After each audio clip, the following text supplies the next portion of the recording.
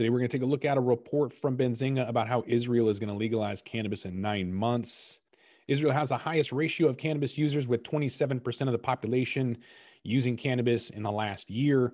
So it's a good market to follow, as well as looking at their index that they're going to launch on the Tel Aviv Stock Exchange.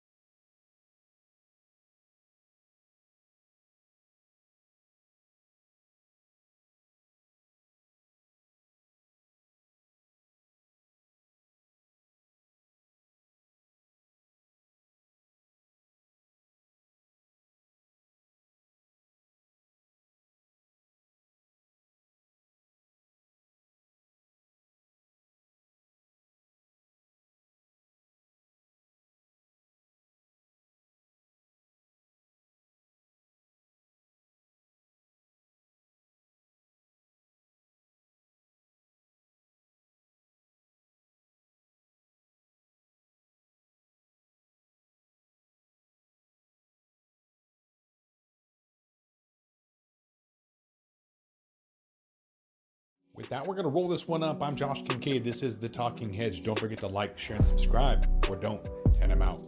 Thanks for listening to today's show. To check out more great cannabis podcasts, go to podconnects.com. Here's a preview of one of our other shows.